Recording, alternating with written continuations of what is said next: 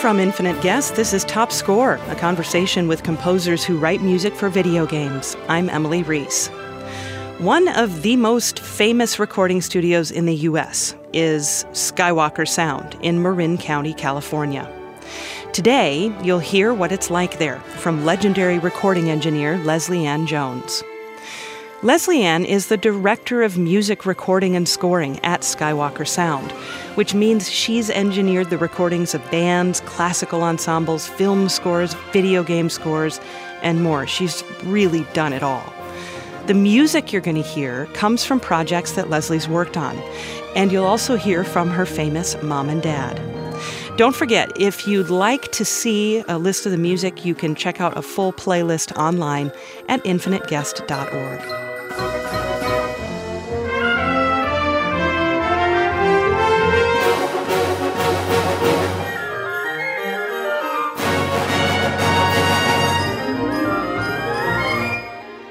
Do you want me to call you Leslie Ann or Leslie?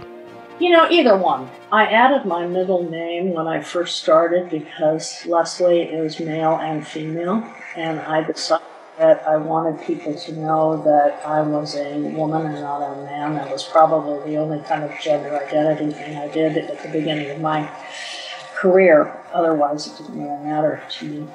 That's interesting to me because talking to women who got into an industry male-dominated, some women would have wanted to hide the fact that they were a woman, but you're saying you specifically did not want to be confused as a man. And actually, it worked out quite well because there's a film editor named Leslie Jones, and oftentimes I have people come up to me and say, "Oh, I saw your name on the screen," and no, it really wasn't. I did that, as I said, very early on when I first started. And that it was important to me because I knew I was one of very few doing what I was doing in a male-dominated profession, which it still is. Yeah. How did you get involved in the recorded music industry? As my brother likes to say, I got into it the old-fashioned way. I was born into it. My parents were both performers. My father was Spike Jones. And now from Hollywood, Pet Milk presents The Spike Jones Show.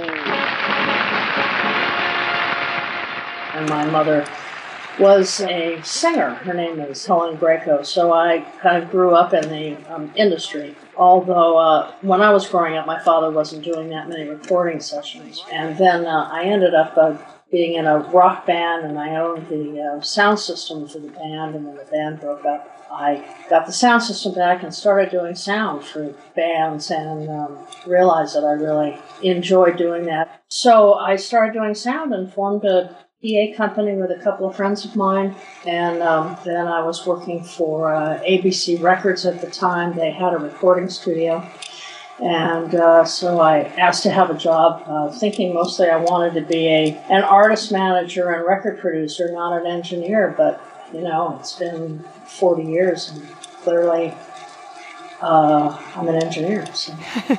You are, and now you're at Skywalker Sound. When did that start? I came to Skywalker in 1997. And what made you go there? The woman that was running it at the time was really looking for a way to take the scoring stage to its next level. And so I applied for the job. It was basically a job to run the stage and get more film contacts in. But the fact that I was a mixer, I think, made it a little bit different. And so I kind of have two jobs now. I run the studio, so I do all the admin stuff, and then the other side of it is that I'm in the studio most of the time, actually recording and mixing. The best thing about the job for me was that I really, after having experienced so many years in so many different studios, I really had the opportunity to take the scoring stage and reimagine it from a client and engineer perspective, not a company perspective. So the infrastructure, the equipment, the staff, So what do you think you enjoy about working with sound, and what is it that draws you to mixing? My mother was a wonderful singer. It's 2:45. There's no one in the place except you and me. And so I've done a lot of work with singers and appreciate what it takes to be a vocalist and not only that, but the arrangements that a vocalist needs to really help them. And my father used sound effects really to replace lyrics of songs. In some secluded rendezvous that overlooks the avenue, with someone sharing a delight, chat, this and that, and cocktails for two, as we enjoy a cigarette. I guess that's really affected me to this day. I like mixing and recording because I can help the composers I work with hear out of speakers what they've heard in their head all the months that they were composing. Do you run into conflicts with that sometimes?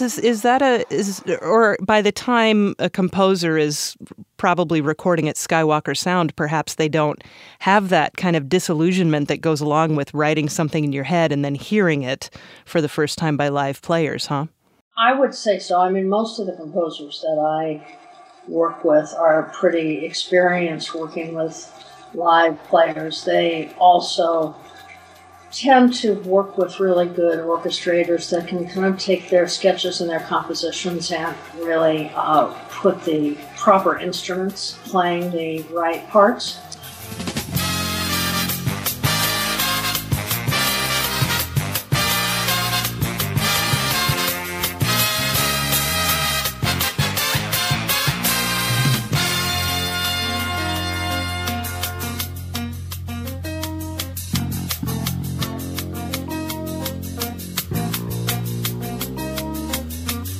But I would say if you get here and it sounds not at all like you thought it would sound, then you maybe should have not come here quite as you did. Yeah. That would be my kindest way of saying it. You might think in your living room that you can play something completely perfectly, but when you come into a studio, it's like a giant microscope. You know, there's the intimidation factor, I would say, and that would be true in any studio, but particularly in Skywalker. You know, it's a very big room, lots of shiny equipment with, knobs and buttons and flashing lights. And when you first started working, I mean, the list of the games that you've worked on is very long, as of course is the list of movies and bands and all of this. But of course, I'd like to ask you about some of the games. Mostly, one of the things I'm interested in is what was it like for you having spent, your career working with bands and film to begin working with people in the video game industry? Was there any kind of transitory period for you to kind of understand this is a thing now, or how did that work? Well, I suppose I'm trying to remember really what the first video game score that I did was, and I remember being very surprised that it was such a large orchestra being used for it, and I thought, this is not your parents' idea of what video game music is.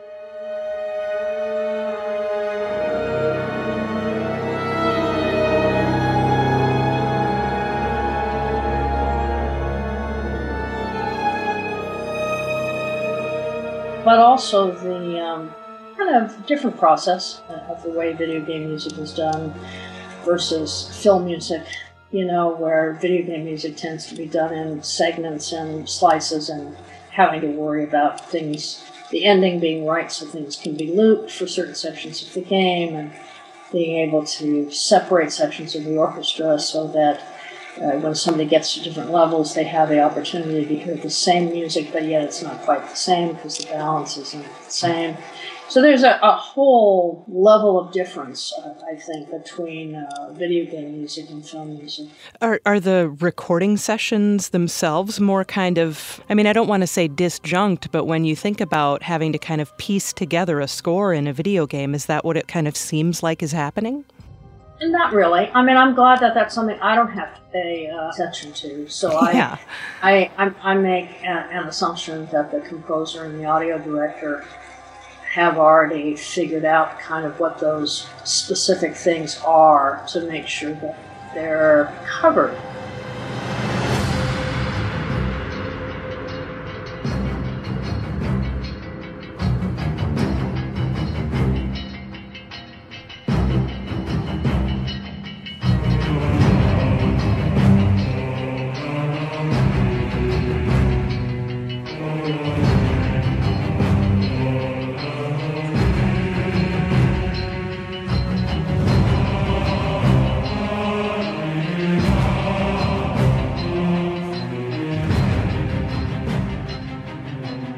I just did a mobile game and everything was in like 45-second increments, very, very short.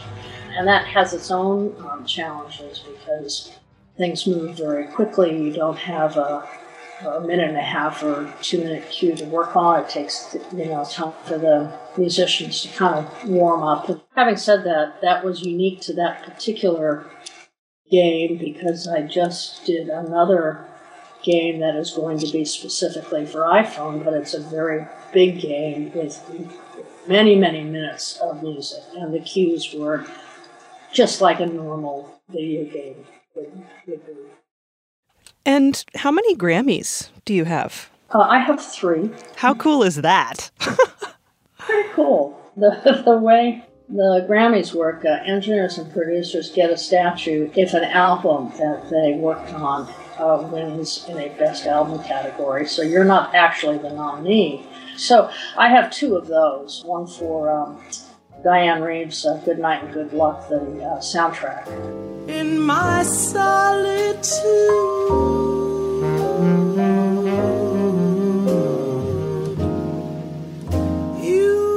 and then one for, the first one I got was for Kronos Quartet.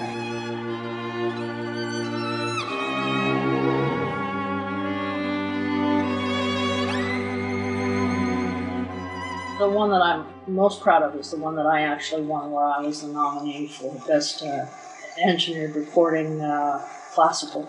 And which record was that? That was Alicia Nelson, a wonderful violist, and it was the music of a composer named Quincy Porter.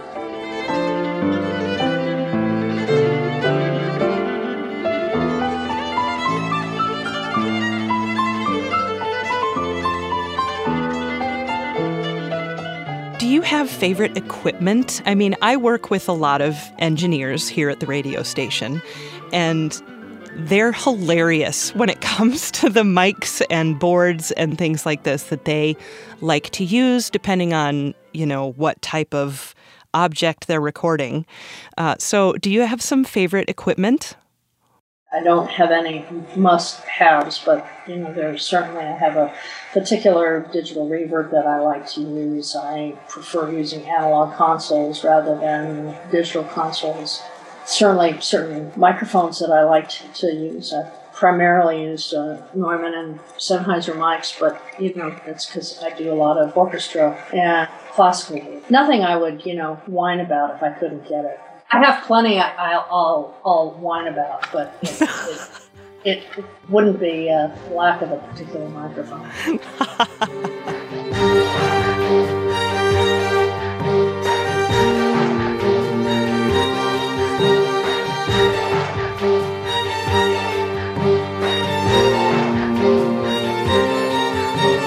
What is the studio layout like? How big is it? How big of an orchestra fits inside?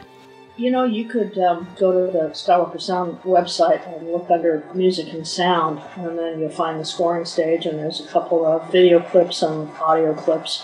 It's a very large room. It's 60 by 80 by 30, so we can fit a 90-piece orchestra in pretty easily.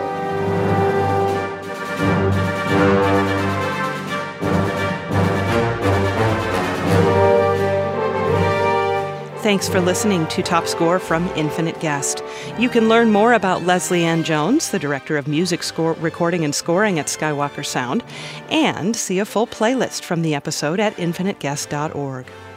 Top Score's production assistant is Pierce Huxtable, and Mark Hintz mixes each show. Top Score is supported in part by a grant from the National Endowment for the Arts, Artworks. You can follow Top Score on Twitter and Facebook at Top Score Podcast. That's Top Score. I'm Emily Reese.